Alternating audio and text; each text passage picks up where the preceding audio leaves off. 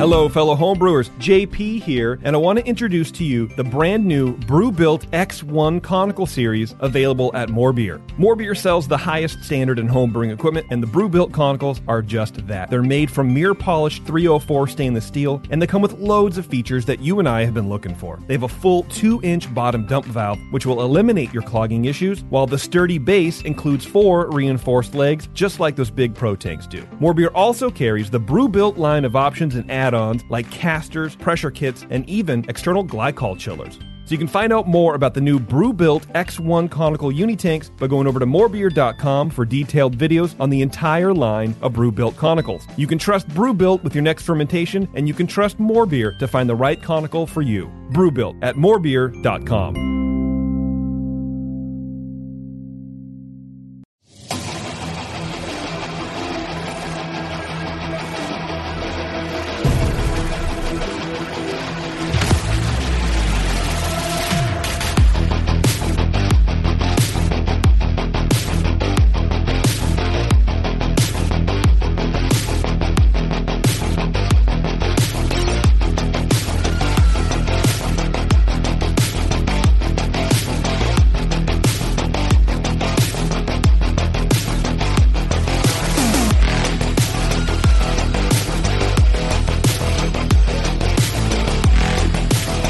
Good day and welcome to the session. Welcome back. It's the all-new session. Not everything is new, but a whole bunch of it is new. And so happy to be back once again in the studio. As I told you last week, we're bringing in new guests as much as we possibly can.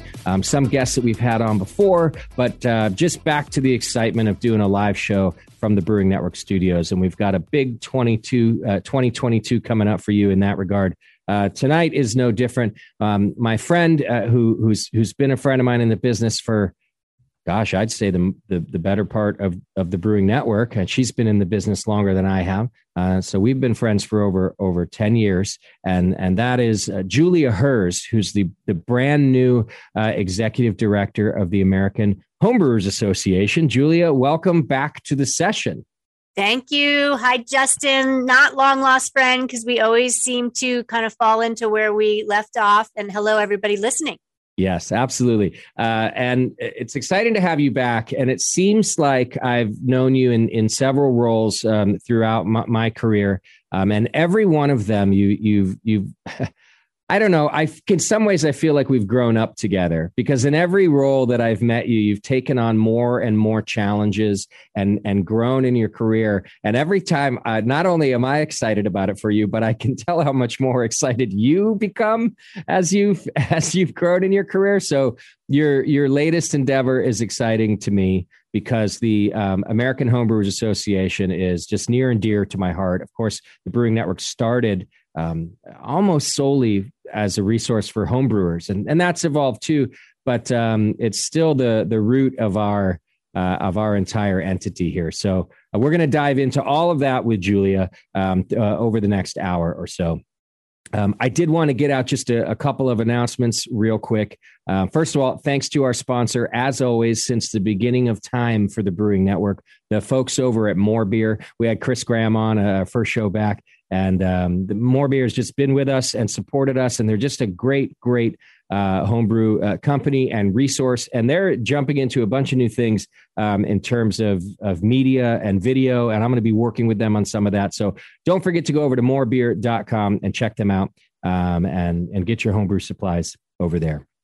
Also, after a 2-year hiatus, I always like to put some of our events in the announcements. The Brewing Network's Spring Brews Festival in Concord, California is back on March 26th. It will be, I guess it should be our 13th year. It's our 11th year, because we don't get to count the skippies. So it's our 11th year back. And I'm really excited about it. 62 breweries in the park right here out front of the Hop Grenade, all outdoors. We'll be talking to all the local officials about what needs to be done, but we're super happy and super confident that this is going to go off nicely and without a hitch. So I'm excited for that. Up a little bit closer, San Francisco Beer Week is upon us. It starts February 5th, I think, or 10th. My first event of the week is going to be our Tasty Tribute Night. Tasty Night, our good friend who passed on. We're doing 21 taps from Bay Area breweries from all over that are sending special beer that are Tasty approved beers. And those of you who knew Tasty, he was a stickler. He loved all styles of beer, but he didn't really mince words about what was a good beer. So we're throwing Tasty Night on February 16th. A bunch of the brewers on our 21 taps are going to show up. We're going to do a show that night. So if you're listening and you're complaining that you're not in the San Francisco Bay to attend, well, you might not get to taste all the beers, but I'm going to have a rotating cast of the brewers. It's going to be kind of one of those epic shows where we just get tons of guests in to talk about tasty beers. So those are the things I wanted to get out to you event-wise. Of course, you can always support us by doing your Amazon shopping. Just click the Amazon banners on our homepage. It's a great way to support us without spending an extra dime, and we appreciate you for it. Okay. Now that business is out of the way, Julia, just if I wanted to give, because I've just kind of rambled on about how knowing you and the many things I've seen you do. Could you just give us a little bit about your history in the industry and how you've ended up here? Sure. And some people have heard of me and certainly know me, and I know you, and others don't. I'm always honored to get to kind of do the collective powwow with like minds. And I got into this whole beer thing as a home brewer. And so the BN Army, that hop grenade logo, man, Justin, that really says so much. And the energy and enthusiasm you brought to the whole community of beer, I so admire. And you inspire so many people. So I'm super psyched to answer your question about my history. Great. But I will always be biting my tongue halfway through this interview. So you got to let me ask you some questions too. Okay, that's fair. All right, right on. So before I was 10 years old, I had one brother who was older than me and my parents, and we lived outside the district of Columbia, DC, in the Maryland suburbs. And my brother had a beer can collection.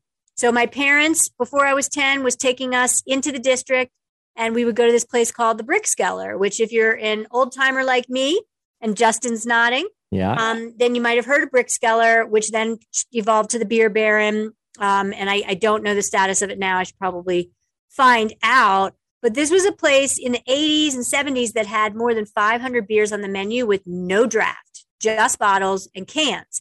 And so it was this cellar. It really was a skeller, like Brickskeller. You'd go down the stairs, and I'm this little girl, like super petite, and like going in this dark place. And my parents would order beers and food and be in like the best mood ever and talk to the people next to us, exchange cans with them because my brother wanted certain cans. And it was always a really happy family outing. So before I was 10, I was thinking about beer in terms of different packages from different producers, looking different colors. They smelled different. They had different stories on the labels. They were from different countries. And I really do think that set the tone for me to want to start brewing in my 20s. Wow. Okay. That's amazing. Yeah. And I do know, I remember Brickskeller. Yeah, absolutely. Yeah, totally. And so in my 20s, I was a broadcast journalism major in college, got a gig at CNN Washington, D.C. Bureau, believe it or not. Mm-hmm. My parents were psyched. Excellent learnings, excellent exposure. Totally not for me. I made it 3 years, and I just said to my parents, I don't know what I want, but this is not it. They thought I was crazy, total trauma and drama behind the scenes, but it was it all paid off. And my friend Christy, she was a concierge. She felt the same way of her job. So we both left. We were like, we got to go. I was on the road, Justin, for a year almost. Okay. In my Volkswagen Jetta. We call it the Gypsy Jetta. Mm-hmm. And me and Christy would go to national parks, national forests, BLM land. We lived off of $15 a day. We got really in shape, really good at camping. We camped in, land that we could get access to, people's backyards or on people's sofas, Mm-hmm. And when we went to towns that we didn't know anybody, we would go to the brew pubs. And that's where we got the best intel, really good welcome most of the time. And just people really embraced us. And also on that trip, by the way, I volunteered at the Great American Beer Festival. All right. Totally. Justin, you know a little thing about that, right? Yeah, this is amazing. You see, I love learning new things too. Totally. And if you haven't been to GABF, you got a Great American Beer Festival be in person in 2022 in Denver. So excited. And Justin's hopefully going to be there doing his normal thing. And the BN Army has a really big, awesome presence. Yeah. So back to me, little geeky lady on the road with Christy, we volunteered and I was like all in. I'm like, oh my God, I want to work in beer. And so I get back from that trip. I start working at CNN again. And I'm like jogging in a field one night, like in the dark. And it was like, I'm living back in the house I grew up in. And all of a sudden my brain just like lit up with this like question mark of like, really? You left on the road for a year. You had all that growth. You discovered the West, the Western United States, the Midwest, the West Coast, places in the South. And you're just going to pick up where you left off. And so I just broke down and I was like, gotta go, don't know where I'm headed. And that's when I ended up in Colorado. And that's when I ended up working at the Brewers Association, my first tour of duty as sales manager in the late 90s. Yes, I'm 53 years young. Okay. And I was a kid in a candy store. Great experience, great opportunity, hard times. A lot of tire kickers had come through beer. Mid 90s in beer, distributors didn't really know anything beyond mass domestics and, really not very flavorful imports. Mm-hmm. Brewers didn't know much about beer domestically, but we're starting to get better footing. So there was like the shakeout in what went on in brewing, and that definitely affected the Brewers Association. I also, too, was kind of then coming of age and ready to be a mom. So I left the BA, had 2 kids, worked at Redstone Meadery. Yeah. I feel like that's about the time I met you. Maybe not right when you started there, but I feel like one of the first times I either interviewed or met you sounds like it was Redstone Meadery. I think it makes sense. And you bring up Crispy too. And like, that's the first time, or forgive me, Chris Graham. Chris Graham. Yeah. That's the first time I met Chris Graham too, is through my Redstone era. And you want to talk about getting your chops, right? Getting your sea legs. Try peddling carbonated mead at 8% alcohol and try to sell it to draft accounts and get them to carry you. Right. Yeah. So yeah, I got scrappy, and David Myers, who still has Redstone Meadery today, is doing great. And that was great learnings. And that prepared me for coming back to the Brewers Association to take over for Ray Daniels, frankly, who started the Cicerone program in 2007 and transitioned out of the Brewers Association. And he left 2 jobs, one of which I was lucky enough to get as craft beer program director. Mm-hmm. And I'm speaking so much, so I'll try to wrap up the lengthy story. That's okay. I was great to, honored to get that job, honored to be a voice for craft brewers. I really feel like I helped grow a $6 billion segment to 20 billion plus. In 2007, when I came on, there was 1,450 breweries. When I left last in 2020, forgive me, it's almost 2 years now for COVID. Yeah. There was almost, 8,000 plus breweries. So really helped create demand for craft beers. And that was my job. I loved it. And I no longer had it, along with my team and many others in the country who went through COVID layoffs. Yeah. But lo and behold, Brewers Association is, a little, certainly more grounded and back on track.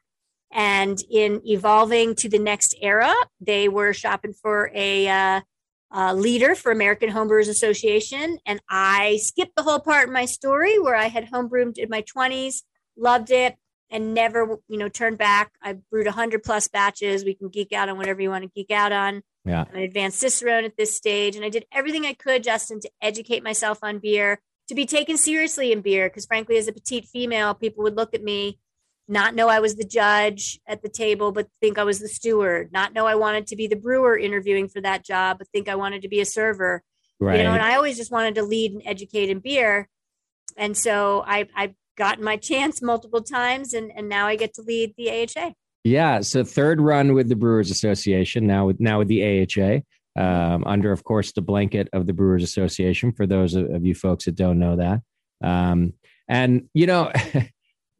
of course, you and I could go off for, probably forever about what you just described as having to sort of fight your way through and how you might have been depicted throughout your career. But I got to admit to you, Julia, I don't know how anybody doesn't take you seriously. That's funny. And part of that is, well, no, part of that is because of your hard work. Because as long as I've known you, you have spoken with authority and from a place of really knowing what you're talking about.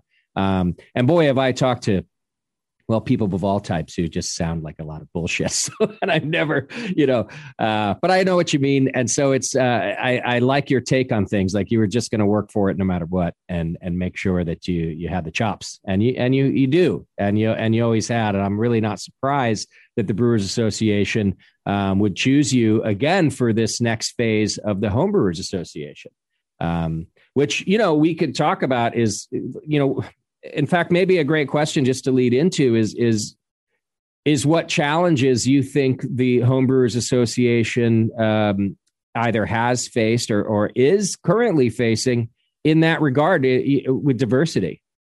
Oh, we could talk diversity or any other bigger picture challenges, because I think you're any organization right now and today, and people really need you, right? I think the whole nonprofit world has really experienced with COVID probably less dollars coming in and more needs from their members and non-members than ever. Sure.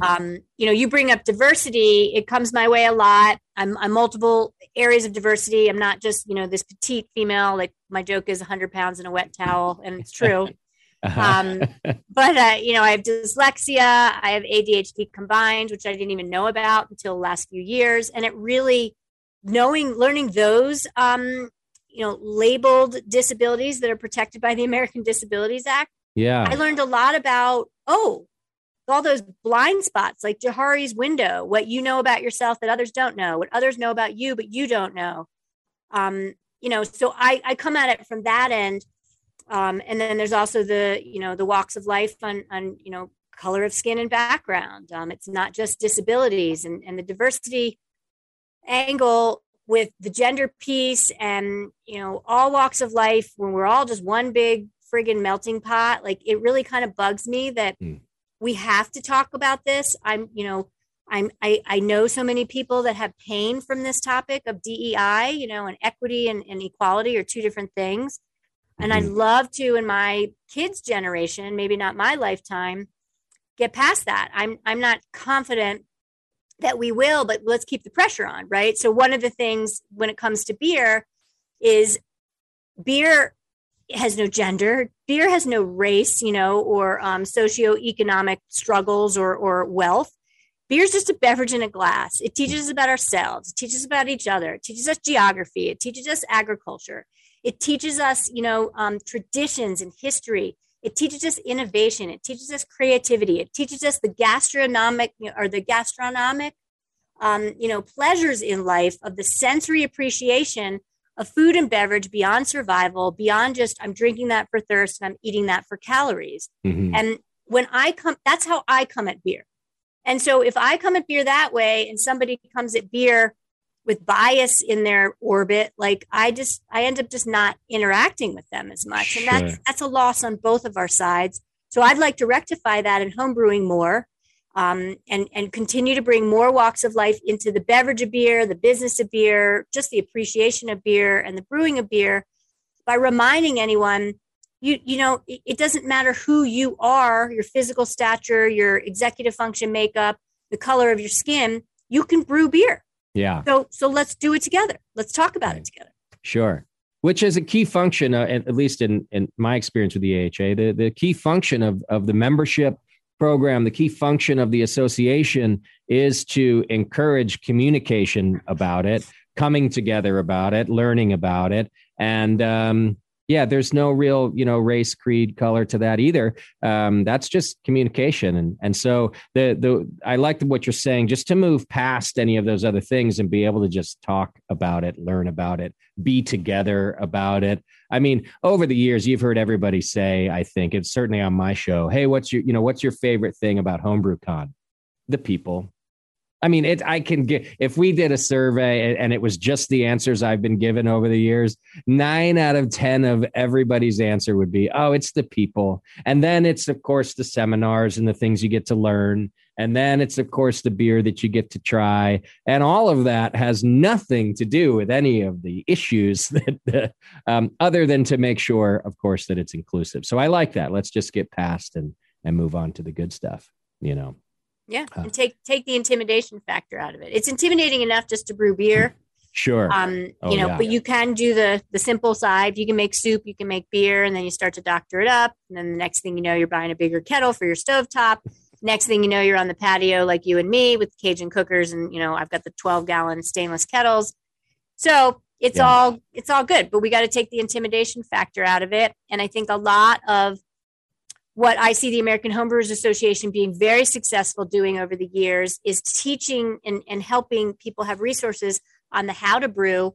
And I want to take that further and get at the why we brew. And the why we brew continues to bring me closer to, being more aware of myself and others. And I always like to use a great example where I went through, many of us have been through natural disaster at this point, no matter where you live in the world.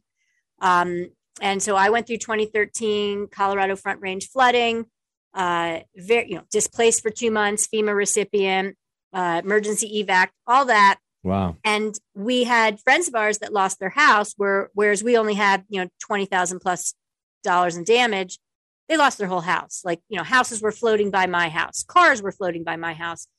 And so this one group or crazy. Family, it's crazy. You go through it, but then you want to recover and you want to bring new memories, make, it kind of get past where you're stuck in the event of it.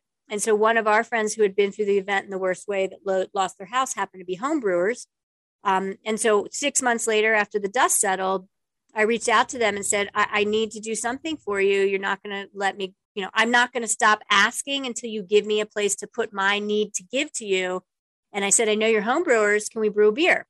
And what do you want to brew? You pick the recipe. I'll bring all my equipment.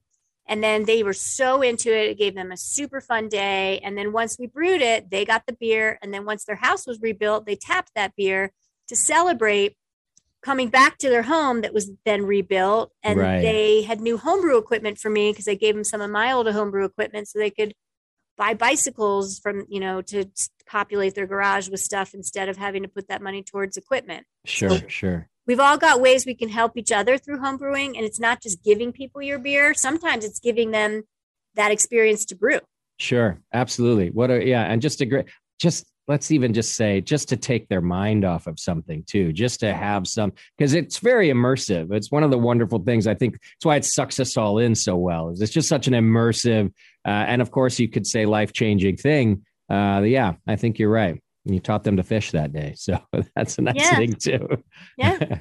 Well, before we have to go to a quick break, I've joked with you and others. I always would get the title of the executive director of the American Homebrewers Association wrong. I would always say, and please welcome the president of the AHA. And there's a unique distinction there because when it's an association, you have a governing body, which I was part of for years, which means there's no excuse for me getting the title wrong, although it did become a good joke. But I would anyway. So I wanted you to describe for us, what is an executive director of an organization like this? And specifically, what is your role in the AHA as that executive director? Sure. And titles really do matter in terms of communicating what each role is. And I will say that the American Homebrewers Association, again, a 40 plus year institution, is a membership class that is part of a larger organization. So you have an executive director level on my level, my role, that is leading that membership class, the individual homebrewing members. And then, you have President and CEO Bob Pease and many others working on behalf of the Brewers Association, which is the parent organization at this point of the AHA. And interesting trivia, which I'm not now answering your question, I'm getting around it, is that the AHA really birthed the whole, Brewers Association. And what Charlie Papazian did, who, he's 20 minutes down the road from me. I just had beers with him at Fritz Family Brewery 3 days ago. Nice. To say, Charlie, continue to mentor me. How do I learn from you? Let's talk AHA stuff.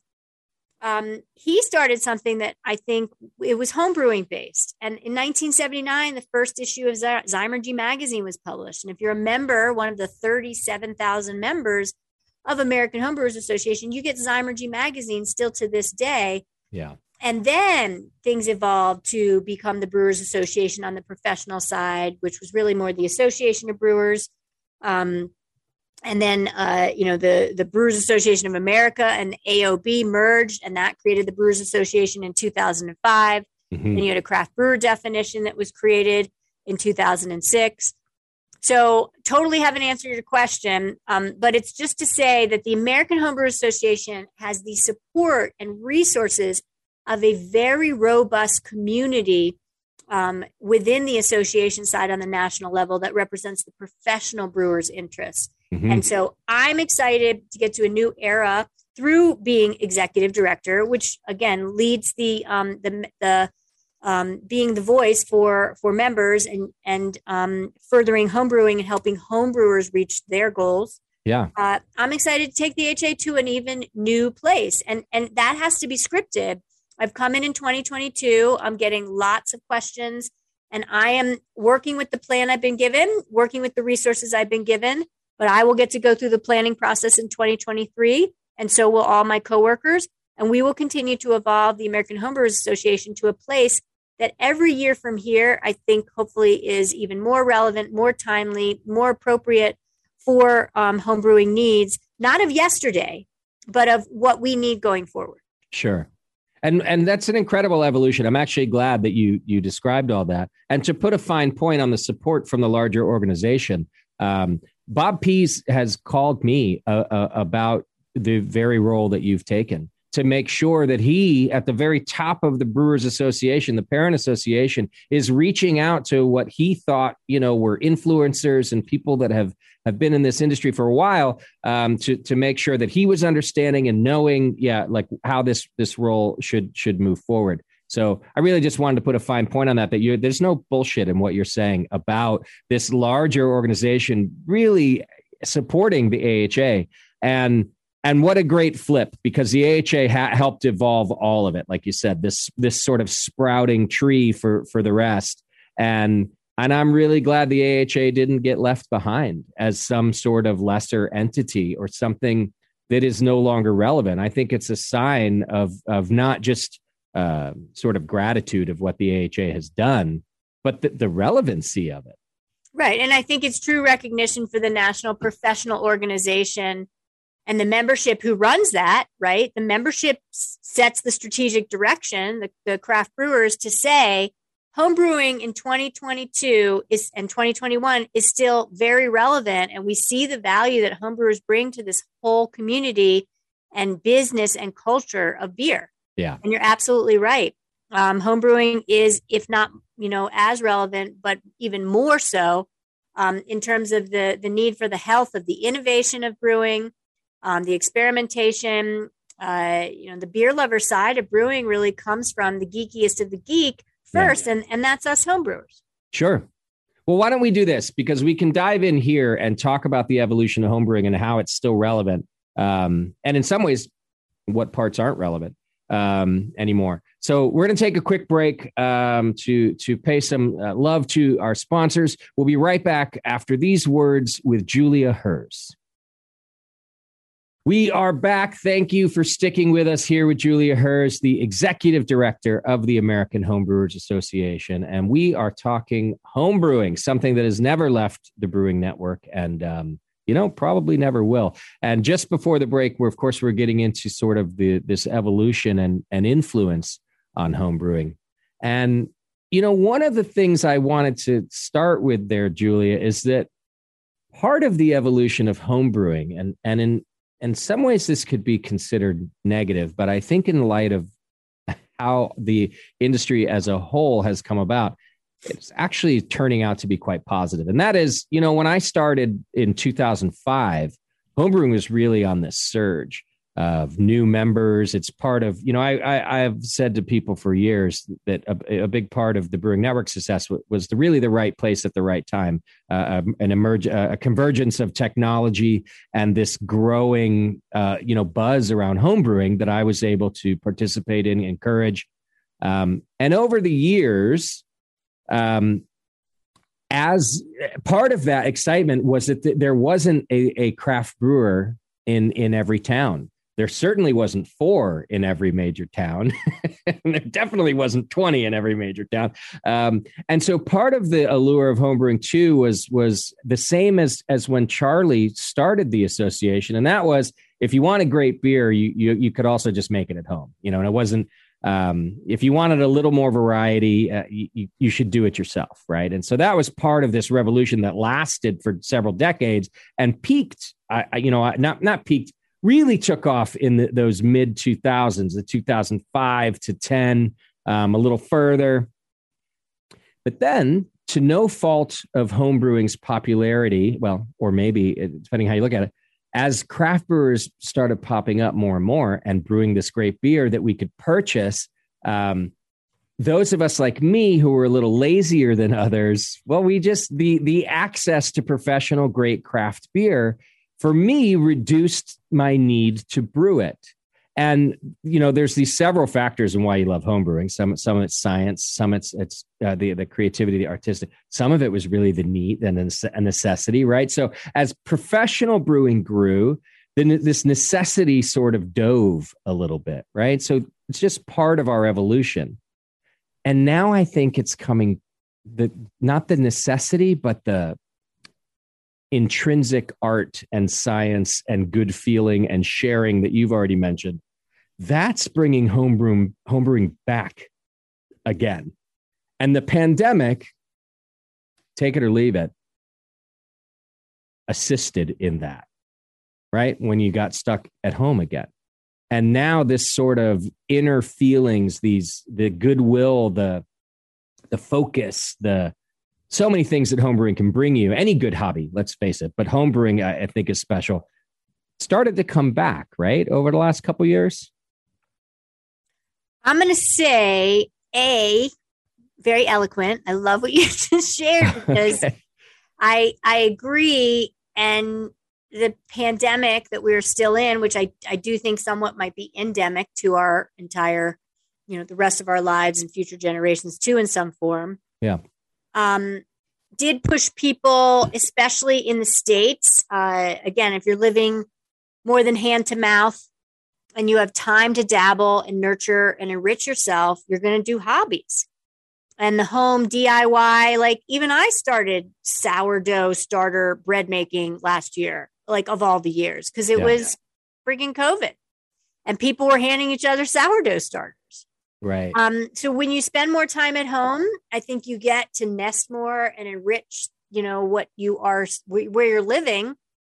And to me, that's why I do feel encouraged by what you're saying, in that homebrewing has such a place in that arena because it's nurturing. It is DIY. It is cooking on stovetop instead of ordering out, right? You're not going to order out all the time. You're going to cook and you're going to be proud of your creations. And so why not take that to everything from bread making to beer making and do more than dabble because you want to get good at it. So the future of homebrewing, and again, I'm dealing with a lot of, tell me about the past. How do you feel about the American Homebrew Association? How do you feel as a homebrewer? What does that mean to you? Eventually, I want to help write the script of what it means to us in our heads in the future. And so we've acknowledged the past. That's very important. You learn from the past, but you do all that so you can write a future. And I think the future isn't just, 1 million plus homebrewers, because that was documented by the Brewers Association and the AHA a few years ago. And I also have a stat that 40% of the 1.1 began homebrewing in the last few years. And that was a pandemic. That was a pre-pandemic stat. Yeah. So if we had all those new homebrewers coming online before COVID, wow, some homebrew shops unfortunately did close during COVID. Many retailers were dealing with a lot, but some are flourishing even more than before. Sure. And so I really think that scripting homebrewing, and I don't have the list of like what's hot in homebrewing. I'm out there asking that. Yeah. Right. But what can homebrewing do to take the whole beverage of beer further? I think that story is still being written, and a lot of styles that you will point to, probably homebrewers had their fingerprints on creating and establishing that style in the first place. Right. Because many brewers were, they're not doing it at the pilot system before they even get to the pilot system to then scale it up to go commercial. They're doing it on their stovetop at home. And that's a great example of home brewing, on the commercial level. So there's a lot still to be discovered that home brewing is going to fuel. Yeah, I think you're right. And it's rooted in some of our past, but there does need to certainly be a what's next sort of moment. And I will tell you, I don't know that my finger is exactly on that pulse just yet. I'm just getting back into the studio right after a couple year hiatus. But I will tell you that one of our first shows back, Wild Fields, a couple weeks ago, comes in. It's a new brewery, and they tell me they're having a homebrew competition. It's their second annual homebrew competition at their brewery, and I'm thinking, wait a second, this is still happening. And their ideas too were that, hey, if we don't get our customers involved and new people involved in homebrewing, we might not see new beer, like new beer styles. We might not see new beer breweries, as much as we have in the past. We want to get people involved in this. And other industries have done the same, right? The more you get the love involved, the more you get the excitement going, the better it is for the industry. Being exclusive is almost never a good plan. In the 1% of the world, it's a pretty good plan to be exclusive.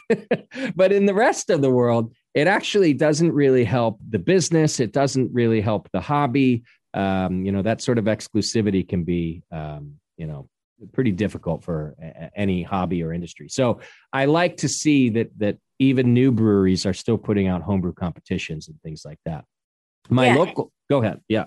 Well, no, just to riff on that, it's like, it's all about sharing. Mm-hmm. So I don't think there's many homebrewers out there that are busy just drinking it in their basement. Sure, right. We drink in our basements, but we share. And that's where we get feedback. That's where we get jazz. That's where we know how to tweak the recipe. That's where we discover new recipes. I mean, frankly, homebrew recipe to homebrew recipe, and there's 1,000+ on homebrewersassociation.org with, National Homebrew Competition medal winners and many others.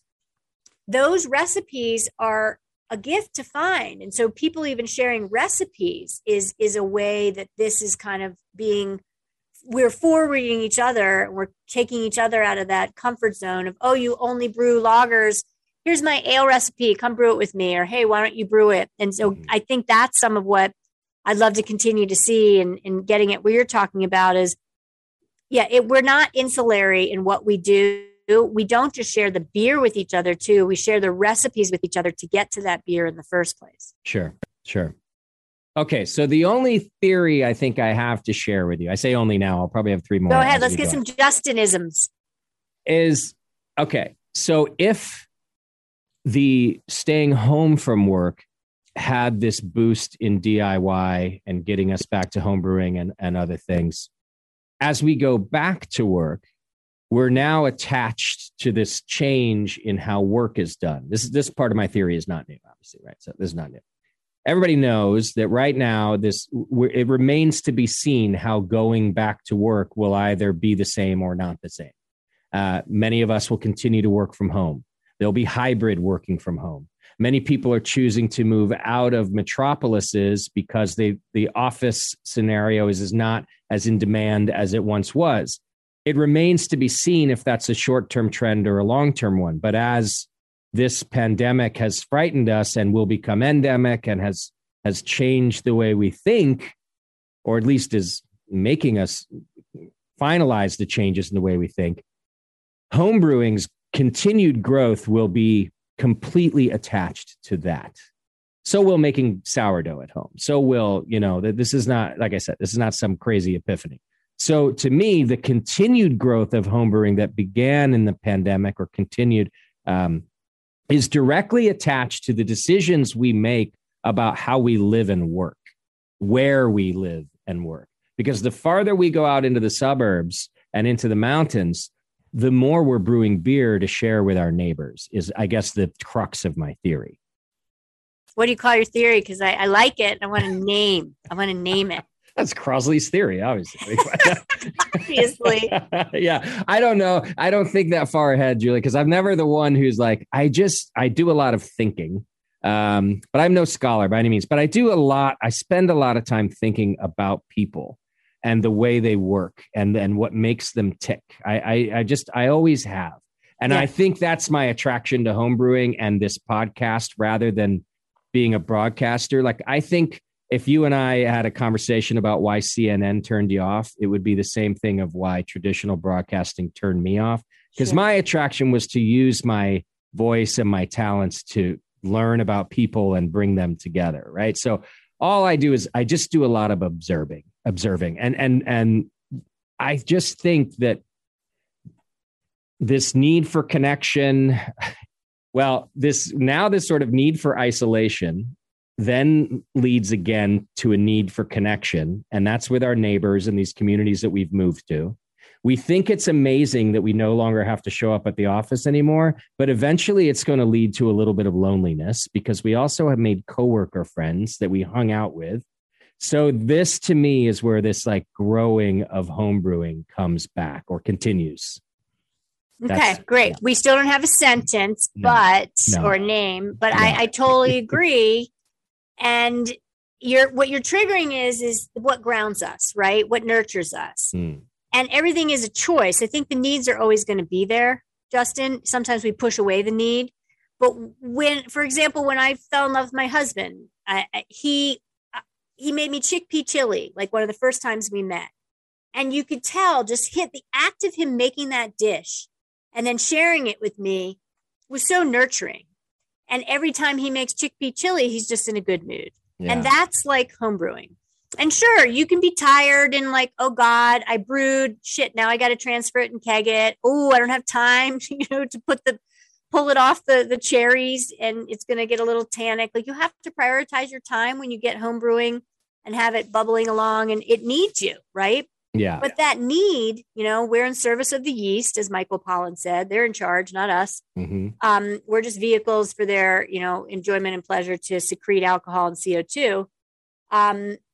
That is a very powerful grounding item and thing, and rewarding beyond anything I can describe. And I mean, I've been saying a lot of my stories lately, and anyone that listens to me talk, it's like, look, when you're a home brewer, it's so cool because you don't just brew it and you're done that day. Then you have a carboy, and because it's a saison and you need to ferment it warm, it's bubbling away in your bedroom because that's the warmest place in the house. And by the way, I put my favorite T-shirt on it so it doesn't get light struck. So every time I look across the room, I lovingly know that I'm taking care of that carboy. Yeah.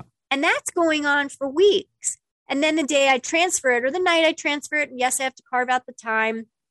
That too, once it's all done and packaged, and then it's going to, carbonate on its own because I'm bottle conditioning it or whatever. Like, that's just so cool. And then 2 or 3 weeks later, I'm not just tasting it to see how it did from when I took the final gravity reading and packaged it, but to now see how it all rounded out and how it's come together. And then there's a whole nother phase of the process where I then maybe label it and I hand it to people for gifts.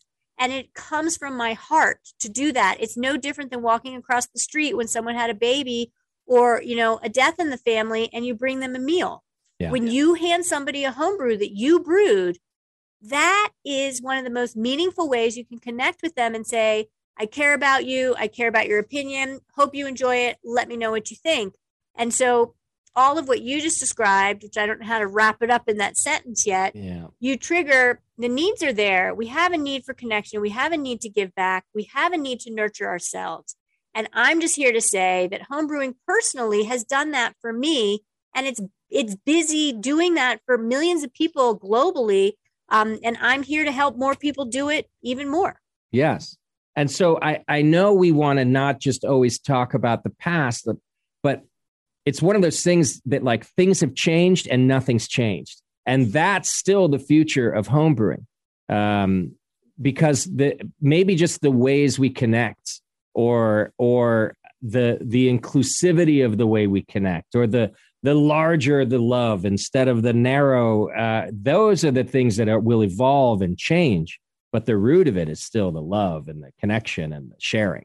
Yeah. I totally agree. I have to call a spade though, because there's a dark side to the homebrewer mentality where social media can get pretty nasty. And I've been, in it now for many years in the social side. And I'm here to say that if you are passionate enough to be upset about something, bring forth solution, not just complaint. And remember that anyone that you are preaching to digitally, speak to them as if you were speaking to them in person. Yeah. And I see a lot of beyond that going on, where there's just a lot of, type the post and send.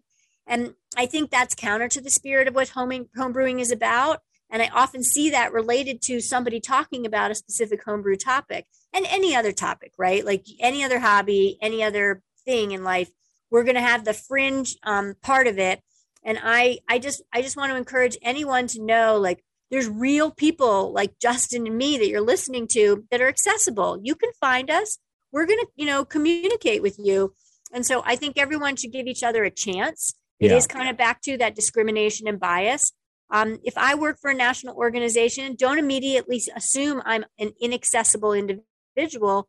I want you to immediately assume that I am a very accessible individual that wants to be on your side and wants to support you as a member and a hobbyist. And so I think it's funny that like you and I are kind of poetic about this, and I totally go into that space. And I always have to remind myself, and I get reminded by social, like, oh God, keep those guardrails on. Don't be too joyful. Like, make sure you really do the straight and narrow, because someone's just going to come along and criticize. And like, for sure, anyone listening to this probably isn't in that space. But I think we have a place in this whole realm and scheme of things, if we really want to have success as a community of hobbyists, to keep each other in check in that arena. Sure. Okay. So HomebrewCon is coming up June 23rd through the 25th. Where is it this year? Philly? Pittsburgh, Pennsylvania. That's right. Pittsburgh, Pennsylvania, 23rd through the 25th. I will be there. I'm always there when it's live. So I will be there one way or another. And it's actual homebrewers like you. Those of you who have been listening over the years know this, are the ones who give the seminars. Actually, sometimes pro brewers too, which is always fun. And the seminar submissions are being accepted through February 11th. Yep. February 11th. You can go to homebrewcon.org, and there's a link right there. Just scroll down a little bit on the homepage and you're going to find it. And so do you, as the governing committee of the AHA, which is elected, and you as the executive director, and I guess all the way up to Bob Pease and those in the Brewers Association, do you talk about the types of seminars that you'd like to see? And is there maybe a particular change in that this year? First of all, being the first year back for a couple of years. And second of all, talking about the type of change and moving forward that we want to see. So grain of salt, you're talking to me in my second month of the job. That's okay. So that's important. We can talk in theory. It's all right. And I think what Justin, for any of your listeners, what Justin's getting at is the National Homebrew Conference tied to the National Homebrew Competition and Homebrew Con, which is the annual gathering of, 2,000 plus people that will be in 2022 in Pittsburgh. So I love the opportunity to learn more about it. I've been to multiple homebrew cons, but not in the seat of trying to really construct the content. And that will be driven, frankly, by the subcommittee of those that are willing to roll up their sleeves and get at the different tracks. And so I think this year there is talk of collapsing in tracks and generalizing more, but then also having more areas of specialty. There definitely will be an emphasis as much on going pro, with that counterbalanced by the beginner homebrewer. I want to see more beginner homebrewers at this conference. And then we also, will do better than ever on diversity, equity, and inclusion, and gathering, that kind of community of people that really want to put that topic front and center and forth. And so I think we're going to have lots of talks that would never really 2 years ago, maybe even have been proposed I'm hoping we have an even more robust speaker pool, and that's certainly one of our goals. Keynote hasn't been announced, but you just might get some surprises there on who and how we do it. Nice. And there's also some changes on the competition side, because the National Homebrew Competition, which happens in concert with HomebrewCon, traditionally is only final round. And let's say, first of all, you're talking to a lady that has bagged a medal when I didn't work for the association in HomebrewCon for Old Ale. So, I know a thing or two. Yeah. And my husband and I, like, silver medal at Old Ale in the early 2000s was pretty friggin' cool. And so I've been through first round and then got the invite because I forwarded to then ship out another bottles to second round. But you have COVID.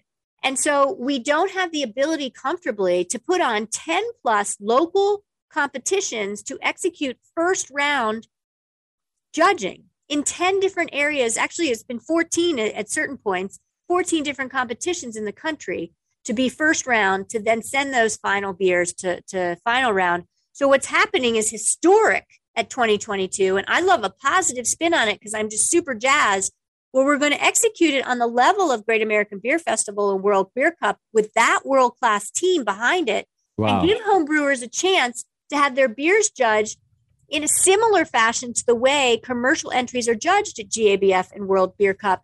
So it's not your standard BJCP style judging. It certainly pays heed to it. It's all in on the guidelines. We're still using 2015. We haven't flipped the switch to 2021. But this is a competition that gets the homebrew side, that's going to drill down on the more important level of feedback. We're asking the judges this year, your biggest job is feedback to improve entries.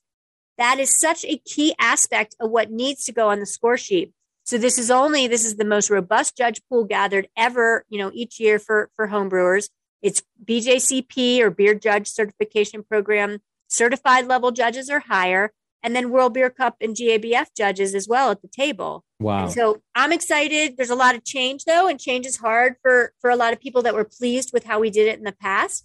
But I'm also hoping people are pleased if they give us a chance to judge their beer in the National Homebrew Competition, to see what it's like to be judged as if you were a commercial beer, and also still then get feedback on if you made it to further rounds during the whole NHC 3 days of judging. I see. Oh, that's really exciting. And I was privy to this being an idea. I didn't know that was the decision you guys had made, and it's really exciting. So I got to go to the first GABF judging during COVID, where this format was sort of switched, which of course was still based on all the past GABF and World Beer Cup judging. It was done the same, but instead of done during the 3 days of each of those events, it happened before. And they were talking then about making this change for homebrewers. And I think that's really exciting, especially because homebrewers over the years, we've always talked about on the show, listen, the feedback's important. And some of the complaints we get, my friend and co-host JP would love to complain about the lack of comments that he got and the lack of. So this is exciting that's a focus and kind of a different, and bringing in, judges above even the BJCP. I think that's cool. That's exciting. Yeah. Yeah. So it's some evolution from 2021, which I also judged in. Okay. But it's not back to the standard score sheet anyone's used to from the BJCP, really modeled after National Homebrew Competition of the past. This is circa 2022, and let's run with it. Let's slam dunk how many entries we get, and let's have the best competition head to head of homebrewers yet, and then we'll continue to evolve and grow it in 2023. I love it. All right, let me take us to one more quick break. And when we come back, we're going to learn more about HomebrewCon, what's next for the AHA, and of course, Julia's role in that. So hang in there. You're listening to The Session. We'll be right back. Welcome back to The Session. We are still here with Julia Herz and talking homebrew and HomebrewCon and starting and just started getting into the National Homebrew Competition, which the competitions, and not just the homebrew, but that's when I started with. So I've been lucky enough to broadcast every major Brewers Association competition for over 10 years. I volunteered to do it when you couldn't even stream video. It was just audio in 2006. and have been doing it ever since. And one of the things that made me fall in love with the hobby was seeing brewers win. And I guess lose too, because they're all just emotions. Just some are, some are sad, some are happy. But seeing the joy on people's faces, and when I evolved into doing the GABF and had made friends with those professional brewers, it's such a meaningful part of my career to be a part of that and watch people win and get comments and share in that way. So I love that the competition is evolving and going strong and moving forward, because I know that people were worried and that that COVID might even mess up competitions. So let's talk. With that being said, let's just get some logistics out there. If we could tell people like when the entry dates are coming up for HomebrewCon and things like that. Sure. So registration for a national homebrew competition will be March 22nd to 29th. And that, I think, is key to keep in mind. It's a week-long window. Okay. March 3, 22 through 29. Okay. And then eventually those will be sent to Pittsburgh, where they're judged over 3 days, Yep. which is nice not to have several shipping windows for me. Again, one of my downfalls in homebrewing was my laziness. So I like this one ship, get it all done and find out who these winners are. Yeah. And I mentioned I had won a national homebrew competition medal with my husband. And for second round, because first round of that day was at a different location, we shipped to NHC and the private carrier broke the bottles. And so luckily we had enough to ship again. So that was 3 shipments for me. Right. And I definitely guarantee that that's happened to many people. So it's a bonus for those that would have advanced to not have to ship twice.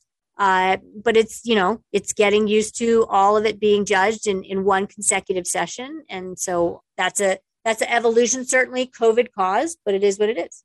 Yeah. And, so change has to come, and it has to come in several forms, and you can't please everybody. So I'm saying this because I'm sure that there are people who are not quite happy about all the changes. And of course, there's nothing you can do about pleasing everybody. But I will say that after things grow for a little while, it does, you got to make these hard changes. When the Brewing Network won, Brewing Network as a club, actually, it wasn't the Brewing Network. It was our listeners who defined themselves as the Brewing Network Club, won like something like 4 or 6 years straight. I don't remember. It got a little heated and it got a little heavy for me, even though I wasn't the leader of this club. These were our listeners, because the change was resistant. But in the end, what the change did was allow these brewers from all over the country to feel a part of a club. And then as part of that club, win like in unison as the Brewing Network. And that evolution, while painful for some, was really meaningful for others. And we talked about it earlier. You just remember that there's people behind all of this stuff. So as this change happens, don't hesitate to enter because you're not too keen yet on the new rules, or at least give it a chance. Let's give everybody, I just encourage you to give it a shot. I love that Julia said that feedback is one of the primary, focuses. And we've always said, getting feedback on your beer, like real feedback, because that's the goal, right? Yeah, that's the goal. Most of your friends next door that you're bringing a free 6-pack to, they're not going to give you real feedback. Every beer you bring is wonderful to them. Trust me, but it probably needs some work. And these judges are going to help you find that. So, right. And so our job in 2022, besides gathering the most prolific judge pool in homebrewing history all year long, is to ensure that the judges give valuable feedback that the entrant can learn from. Nice. And I'm confident that we've got the team in place, the learnings from last year, and the situation at hand to really deliver on that. And I want to see the most robust, healthy competition at HomebrewCon possible. I just can't wait to sit and judge it and watch it unfold.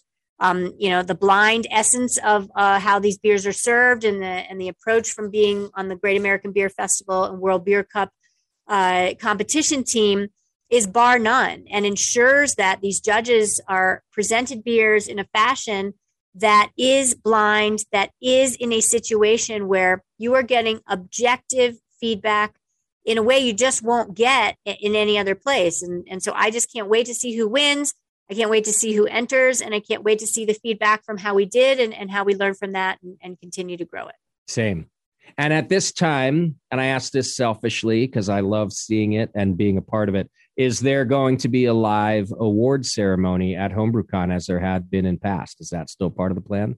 Yeah, that is absolutely part of the plan. And I'd hope you're part of the plan and being there and doing, what you do, Justin. And I think that will be so meaningful. All of the Brewers Association events for 2022 are planned in person. And we've got, Savor is happening the same week as the National Homebrew Competition and HomebrewCon, Great American Beer Festival. And frankly, even earlier than all that, and in person in May in Minneapolis is the Craft Brewers Conference and World Beer Cup. So there's a lot ahead of us. That's exciting. I actually just got an email from Nancy Johnson, the director of events. I probably got her title wrong too. Vice president of events or something. But yes, I will be at World Beer Cup, just getting keyed into all of those things. But now just learning from you about HomebrewCon. So that's exciting. All right. Well, Julia, I feel like there's a bright future ahead for homebrewing. And I say that, it sounds silly to say, but there was a little decline there, and it had me a little worried. And I love this uptick. I really like this kind of camaraderie, bringing it back. And now I'm really optimistic again. I really think that, I don't know, you and we're going to see a lot of changes still ahead of us. And that's exciting. It's got me back into it. It's got me really fired up about it. Awesome. Now all you got to do is plan your next beer and brew it. We have, Big Brews May 2nd. That's a great chance. And the biggest beer made all year globally at one time, frankly, is Big Brew. More to come on where that'll land this year in terms of American Homebrewers Association expressing suggestions for the approach or the recipe. But yeah, Justin, we got it. I'm glad you're jazzed. I'm jazzed too. I've got a next batch. I recently brewed Brave Noise as my first batch out of the gates as AHA director or executive director. I also recently brewed my standalone Cherry Chica Stout, which is a BJCP Hot Barley in the Ailers winner. Nice. And now I'm going to brew a Charlie Papazian Hellas that he personally gave me the recipe, that was also published in Zymergy, but he gave me his notes on it. And I'm going to honor Charlie. And I can't wait to keep brewing once a month. I want to keep that carboy bubbling away in my bedroom with my favorite t-shirt on it, transfer it and get it. Always have something to share with people. Well, I look forward to trying your beer at the conference then. That'll be fun. Yeah. Good call. I should probably get a few kegs ready. Yeah. And then what about, the AHA governing committee is still there and elected and that's all going just as it ever was? The pandemic didn't disrupt any of that? Well, I think the pandemic definitely disrupted some of the subcommittee level work. Okay. And a lot more people are looking to, give to their national organization and volunteer to advance homebrewing and help homebrewers reach our goals. So governing committee is a group governing body of 15 people that advise the AHA, and that is still going strong. We meet monthly, which is amazing. And they are an amazing group that I've gotten to know, of a collective body of just sweet, wonderful people. There'll be 3 rotating off and 3 newbies coming on. We're getting ready to announce elections of 12 people that'll be on the ballot. Oh, good. So, in the scheme of things, is homebrewing saving the world? And, do we have to really stress about it? Hell no. But in the scheme of things, is homebrewing helping the world? Hell yes. Yeah. So the people that advise and run the governing committee to be the voice for homebrewers and the membership, I think we're a great essential group that I'm getting to know and learning from and getting guidance from. So I hope that anyone that comes across any of those members gives them kudos and heed. Justin is a past GC member, which is amazing. And then I'd look to see the subcommittees get going again so they can kind of be the hands of the membership to get some more progress made on the subcommittee level and I don't know, help the AHA dig a little deeper. I love it. Okay, well, if I don't see you before, I will see you at HomebrewCon. It's June 23rd through the 25th. Go to homebrewcon.org for more information on that. You're going to want to do that soon, too. Those of you who have never been, right there on homebrewcon.org, there's also buttons to click for hotels. You get a discount. In my past, they sell out, so you just want to go there. I'm not saying they sell out overnight or anything, but get there early. Make sure you click on your hotel. That way you can stay, right on site. I've always liked to stay right on site because you can stay late and do your thing and just kind of walk back to your room. Also, go to homebrewersassociation.org, which has really evolved over the years, too. A great resource. You can sign up for your membership there. You can also sign up through the Brewing Network. There's an AHA sign-up link right on my homepage at thebrewingnetwork.com. It's it's the most affordable membership you can have. And it gives you a lot, like Zymergy Magazine, the Brew Guru app, which will give you locations. It gives you discounts everywhere, like right here at my bar, the Hop Grenade. You get a discount every time you come in. It pays for itself really quickly, and you're supporting just a great organization and a bunch of great people. So don't forget, we've got SF Beer Week Tasty Night coming up February 16th. Love to see your faces out here, and I'll be doing shows right here on the Brewing Network that night too. Julia, thank you again for being a part of the show. It's always great to see you, and I'm really excited for this next phase in your career. Thanks, Justin. Great to talk with you. You do so much. Hi to everyone out there. Good beers to you. Be well, be healthy, be happy, and keep in touch. All right, folks, take care of yourselves and your beer.